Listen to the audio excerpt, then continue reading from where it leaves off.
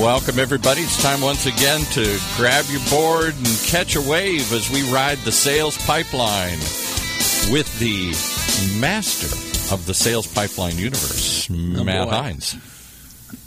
How you doing, Paul? Okay. How do you like that one? Is that a good one?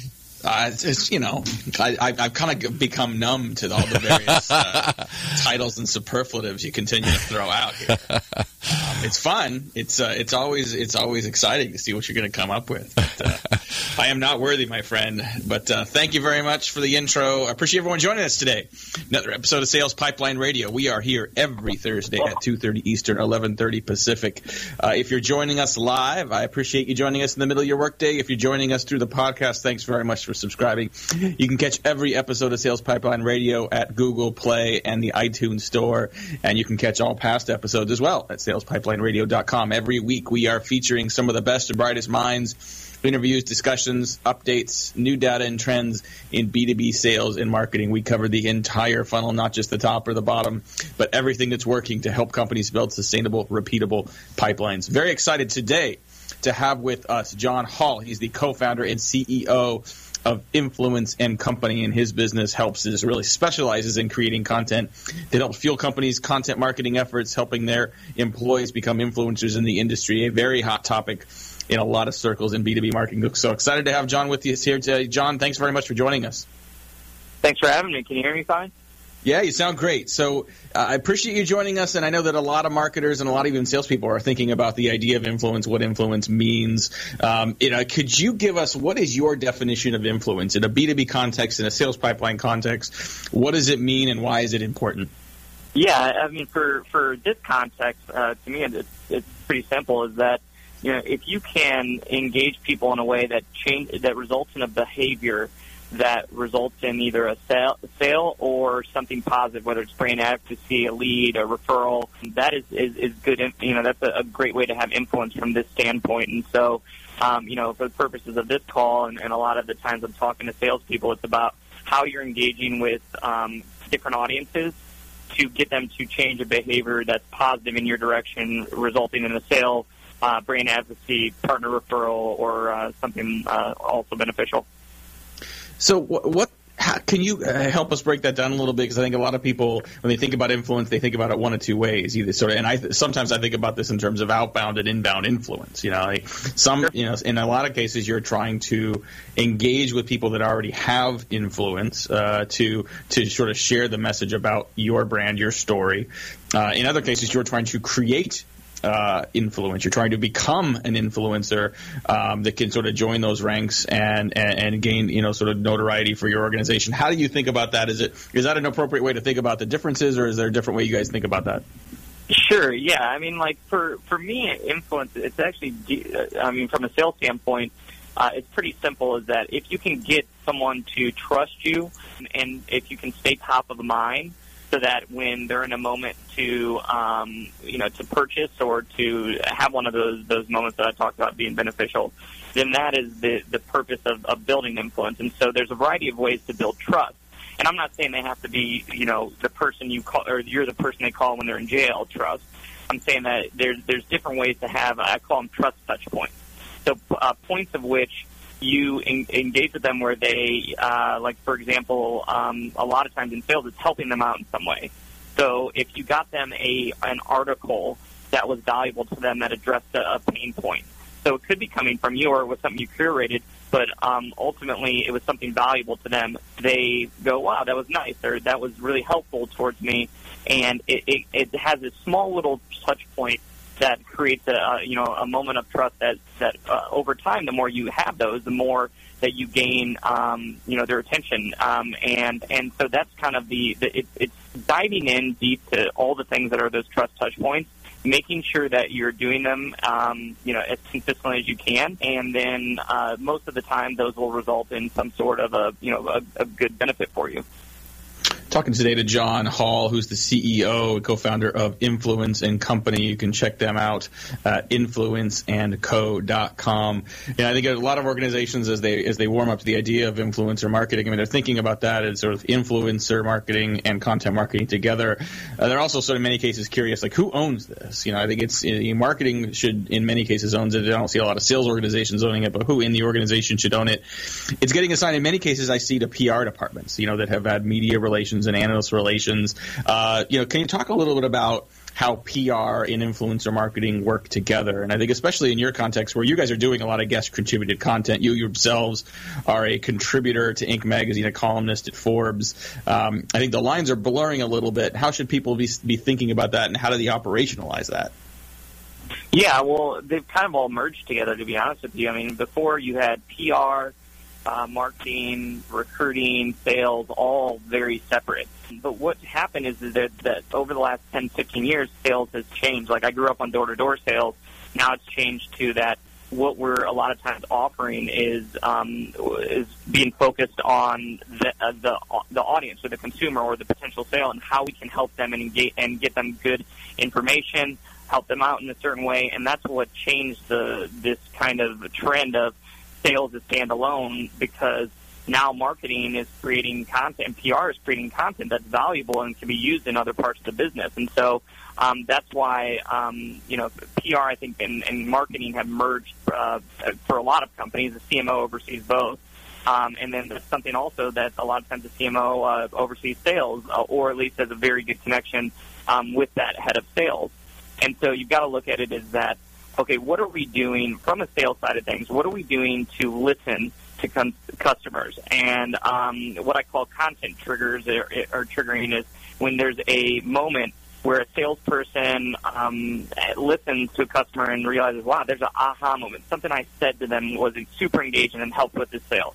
Or there's this moment where they have a sales barrier where it's not hidden very well.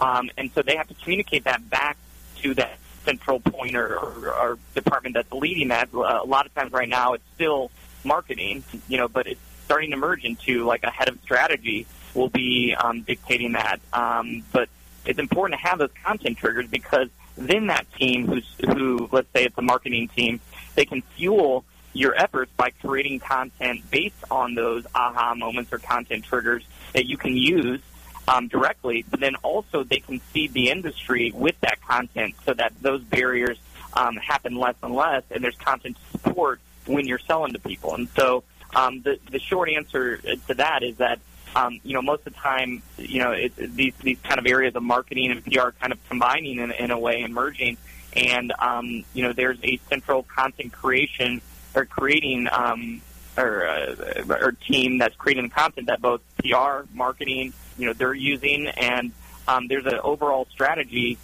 between, when we get a PR mention, this is what it's important to have in there. When we're doing byline pieces, this is what we need to get in there so that it's useful for not just brand awareness, but also our sales and marketing team. So how do you engage existing outside influencers as part of this as well? I mean, in every industry, there's a handful of people that already have influence. I mean, I think, if we were having this conversation, 15 years ago, we'd be talking about a smaller set of more traditional publications, more traditional journalists and analysts that you really sort of had to engage. There's a long tail now of individuals that have influence, people that started a blog that became influential, people that work at a company in a function and became influential amongst their peers. What are the best practices for companies that want to leverage that new PR opportunity? Those influencers that have an audience that, in some cases, aren't held to the same sort of formal rigors of PR and media relations. What are the steps companies can take to begin to build influence among those influencers? Gotcha. Well, the first step is to actually build your own influence. So it's one to document and actually how you're going to build internal influence. A lot of times people look at influencer marketing as only external. I don't. I look at influencer marketing as something that is internal and external, because you want to build your own influence at the same time. You want to build that, and you also want to build external influence with people that are influencers not within your organization. But it's important that you're looking initially out the gate is, how are we building up our key employees, our CEO, our VP of sales, our VP of tech, as influencers, because it will make your life so much easier to integrate or to work with other influencers in the industry, because you have something that they want. There's the one thing that influencers love more than money is more influence. So what I've realized with our company is that once we've actually built a following that people pay attention to us and we have a certain influence, there's a lot of people that have influence that want to do stuff with us. They want to do cross-marketing. They want to do webinars with us. They want to do things that put our kind of influence together so that we can feed off each other. So that's the first part, is that you've got to be very clear, is that when we're doing influencer marketing strategy, it's vital that you're building your own influence first. It makes your life a lot easier down the road. One of the examples that I give is that with speaking, there's a lot of companies that do sponsored speaking a lot, where we don't do any of it right now because a lot of times conferences are wanting us at their event. Now, that's because we've spent time building up keynotes throughout our company that we get asked to do that. But there's another company that I just talked to where they're paying for every time they're doing a keynote. And that's why it's so important to earn it first and to build it from within. Now, to do that, it's making sure that you're committed to it. You're investing in employees, not just one, but actually, several employees that you can have critical mass in case one leaves, but then also that speak to different audiences. It's a lot more powerful when you have 3 that have very specific, audiences they're going after than one that has like a general audience. And so you have to look and say, who are we investing within this organization to have influence? And then how are we, how are we investing in them? Are we doing a byline campaign with PR mentions, getting them on lists? Are we investing in their social account? What are we doing to get them speaking gigs? There's all these things that happen. It could be we're investing in this person to have a book about this topic. But what ends up happening when you do that is that there is this spread effect, because once you do some of these things, those don't go away. A book doesn't go away. When you get PR mentions, you can leverage them in sales for a year or so afterwards, even longer sometimes. So it's important that you commit to that and then look at how you're leveraging that across the company, not just in their personal brand. Talking to John Hall today, the CEO and founder of Influencer Company. We're going to take a quick break, pay some bills. We'll be right back, talk a lot more about influencer. I like the idea we're thinking about the term inbound, outbound, internal, and external influence. Lots of opportunity for companies here. We're going to try to break it down a little further, help you understand the next steps to how to do this for your own organization. We'll be right back. Sales Pipeline Radio. In a world where the speed of innovation and change in B2B marketing has never been greater, the only thing bigger is the need for clarity, or a blueprint, for a guide to what's really working and how to apply it specifically to increase sales pipeline growth, velocity, and conversion. That's what you'll find in the Modern Marketer's Field Guide. Download it free at HeinzMarketing.com. Marketers acknowledge that account-based marketing is important, but what does that really mean? ABM requires a deep understanding of your target accounts and the people within its internal buying committee. Are you prepared to launch and drive results from an ABM program in your organization? Get the recording for the Modern Marketers Workshop, ABM, From Strategy to Action and Results. A fully online, on-demand workshop that includes an interactive workbook, the presentation slides, and templates, all for $195. Visit www.heinzmarketing.com/workshops. That's HEINZ marketing.com and get started now. All right, let's get started again with that influencer himself, Matt Heinz. Thanks very much, Paul. Excited to have John Hall with us today talking about influence, how to build influence, how to leverage influence, and how to use that to drive business and drive pipeline in your organization.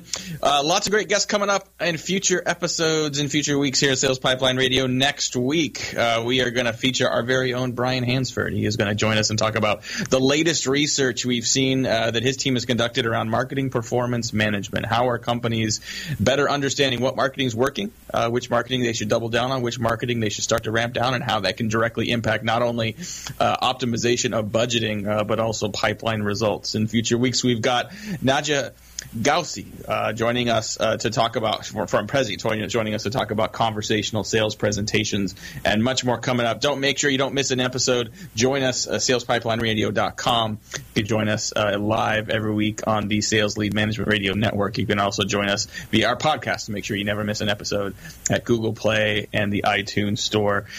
We are continuing to discuss influencer marketing with John Hall, who is the founder and president and CEO of Influence & Co. You can check them out at influenceandco.com. And we were talking before the break about helping your internal employees become influencers. And my follow-up question to you, John, is how do you decide who should be one of those influencers? I assume that there is some science in terms of selecting people that are going to be most likely a successful influencer. Is it based on personality? Is it based on insight? Like, what are some of the primary factors that make someone more likely to be successful as an influencer within your company and for your brand? Yeah, absolutely. That's a great question. And there's multiple things that we look at. We look at, one, what's going to benefit the company the most from the standpoint of external people and the stakeholders. So is it going to be valuable for the CEO position, because that's a lot of times the looked at as the top leader of the company. A lot of times that is the person, and it's pretty obvious they are. However, the problem is there's other factors that prevent you from doing that, where I'll give you an example of one. There's a CEO of a multi-billion-dollar company that I know that would be terrible because it's impossible for him to get him to respond to anything. So you can't have an effective thought leadership influencer strategy from within when you have someone who's just not going to be effective to work with. And it also sets a terrible example for the other people that follow, because ultimately with most companies you want to build off, as you grow that thought leadership across the company, you want to build off of it. And if you start with two people that aren't going to contribute and have the time to, be a part of that, then they're not going to be great for it. And then that's when you look at other options. So, first, obviously, the benefit to the company externally. Two, who's going to cooperate and actually be a good, influencer and thought leader within the organization that will make, some time, and also is, intelligent to differentiate the content as well. And then you look at what are important strategies for the company. So, for example, there might be, we worked with Dell for one campaign where we were focusing on their entrepreneur division, because that's what Michael's strategic focus was. And so we worked with the entrepreneurial group there because it made sense that was a strategic focus to get content from them that was influencing that industry and targeting entrepreneurs. So it made sense that it wasn't coming from somebody like a Michael or the main part of the company. It was this specific area. And so there's a variety of things that factor in there. Also, what the employee, is this person going to be staying around? Does everything point to that? Are we set up well where they will stick around and not leave after, a couple months? And so there's a variety of those things that we look at. Those are probably like 4 or 5 main ones, but there's probably, I would say 5 to 10 other ones that are minor. But you look at that and you say, okay, this makes sense. Or, for example, budget could also be an issue. We don't have any budget, so we have to do 1 or 2. So you look at all those factors, and then you map it out and say, okay, here's where we're starting, here's where we can grow, here's what measurements are for that, and then you scale it based on that. And some companies might start off with 1 or 2 that end up doing 7 or 8, after things get really rolling after a year or 2. You asked, or you brought up one of the criteria of trying to identify influencers inside the organization as someone that's going to have some longevity. That's a hard thing to control, And so, how do you figure out the trade-off between having someone that is predisposed to be engaging, to become an influencer? Do you put golden handcuffs on those individuals, or do you simply say, okay, we're going to leverage them as long as they're here and benefit from that, even if they end up leaving at some point? Yeah, I mean, you can do that. And, I'm not terribly scared of employees leaving. I think that, I think with Branson's quote that's, invest in people so that they can leave and treat them well enough so they don't want to or something. I don't know. I could have butchered it, but that's how I feel about things. And we've invested in some of the VP's, brands, and we've had 1 or 2 leave. As crazy as it has been really beneficial because we've built up their influence and they've gone to another company. And, obviously we have non-competes and things like that, but they've been huge advocates for us. And so it's been, as crazy as it is, it's worked out well in our case. I'm not saying that every company, somebody leaves and they have influence and it benefits them. That doesn't always happen. But I would say that there's a couple things, that you can look at. Obviously there's things you can put in, compensation that actually, motivates them to stay. It can be, how you present them with it is that, hey, we're going to invest in your brand here. So a part of that is that, you're to stick around. We have this, kind of this expectation that, we are going to make, invest in you, and this is kind of what we're agreeing to.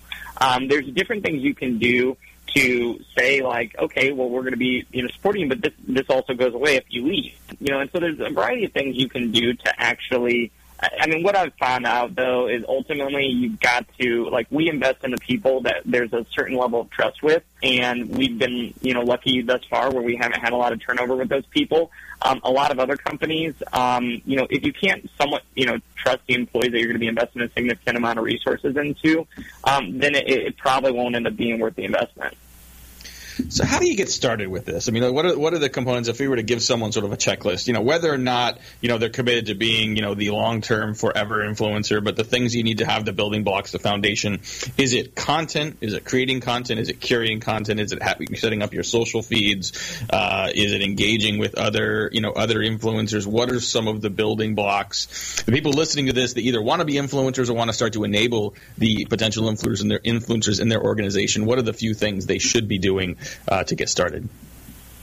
Oh, yeah, absolutely. And here's some inspiration here, and is that it was like 5 or 6 years ago before 6 years ago before we started this company, I didn't even have a LinkedIn profile, I don't think. If I did, it probably didn't have a picture, and it was crappy. Didn't have any presence. I would say, outside, my grandma and mom and family. Besides that, I was pretty much a nobody from a national standpoint, And it's like when I look at where I was to where I am today. Now, I'm not also the most well-known person in the world either, but at the same time, is that the influence that we've built in 5 years, just for me, it's pretty significant. That's resulted in opportunity for myself and the company. Now, what I did was not rocket science, and it's as simple as the first thing is documenting and saying, here is my documented strategy for thought leadership, how we're going to build influence, and it's not going to happen in 2 to 3 months. It's not going to happen just like that. But we're going to keep moving towards it. We're going to start off, the most common thing is to obviously document, here are the things that can be beneficial to building up influence and thought leadership. There's, bylines, op-ed, there's PR mentions, there's getting on lists of some sort, there's your own media, so like your blog, building up like what you're doing here with, an audience that pays attention to you as a trusted source for information. There's all these things that factor in. And there's content that you can look at that I've written and different things out there that can help you kind of form what that looks like. And then it's just every month or two addressing that. Did we move towards where we were able to create some bylines here, for example? Well, bylines, did you get in Forbes? No, it didn't. You're not necessarily just going to all of a sudden get in every dream publication you want or the Times. You got to look and say, okay, well, it might be this, starting off with this blog, or starting off with this smaller site. My first site that I got in was YoungEntrepreneur.com. It was, ran by the Torn brothers, who are good friends of mine now. And I remember my mom actually putting that up on the refrigerator, which is, hilarious that at this age, I'm 33 and my mom is doing that. But it was not a Times, or it's a good site, but it was very limited to young entrepreneurs at the time. And it's, but it did great things, honestly, for me. There's people who saw it. My network started seeing me contribute, and it was a start.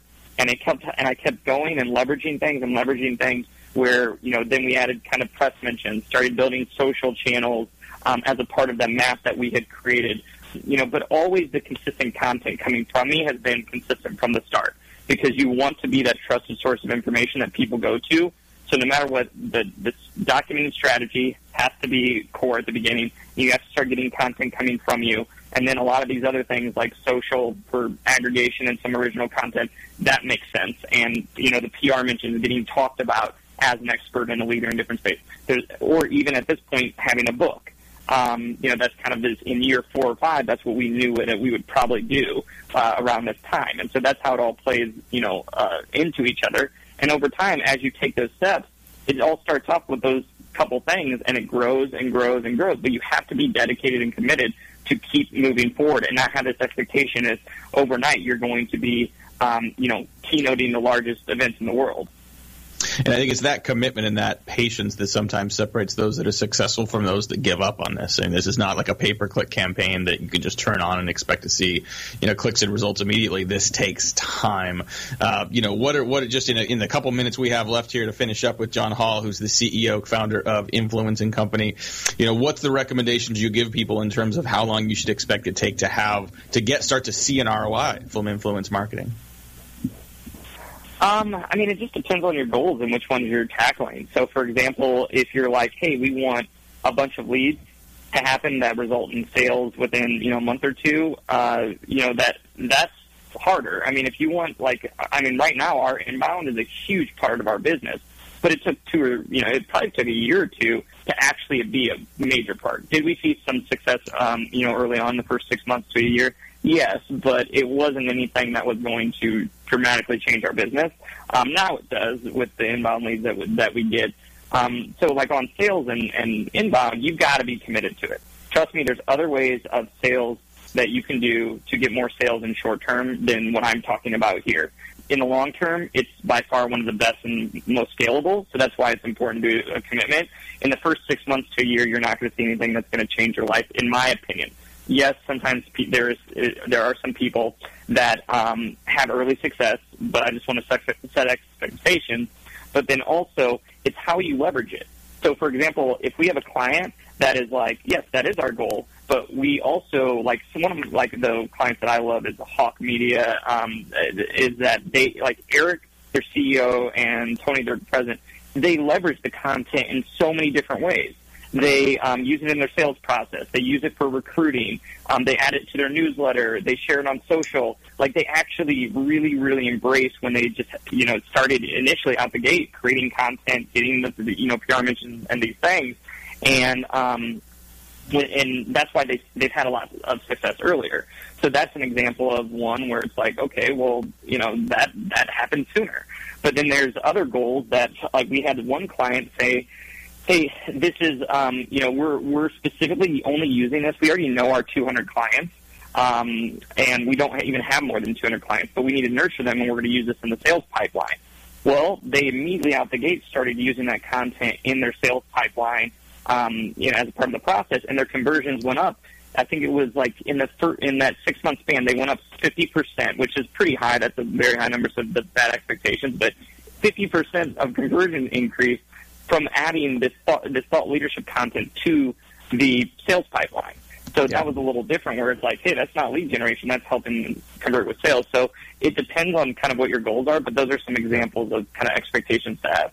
Absolutely. Awesome. Well, I want to thank our guest, John Hall from Influencing Company. You can learn more about them at influenceandco.com. We're going to have to jump and let some other companies and other hosts have their show here, Paul. But thanks very much for joining us on Sales Pipeline Radio. If you want to hear more and share this conversation about influence marketing with others on your team, you definitely go to salespipelineradios.com, find that replay, and also obviously join us on the podcast at the Google Play and iTunes Store. Thanks again for joining us today. We'll see you next week. For my producer, Paul, this is Matt Hines. We'll see you next week. Sales Pipeline Radio.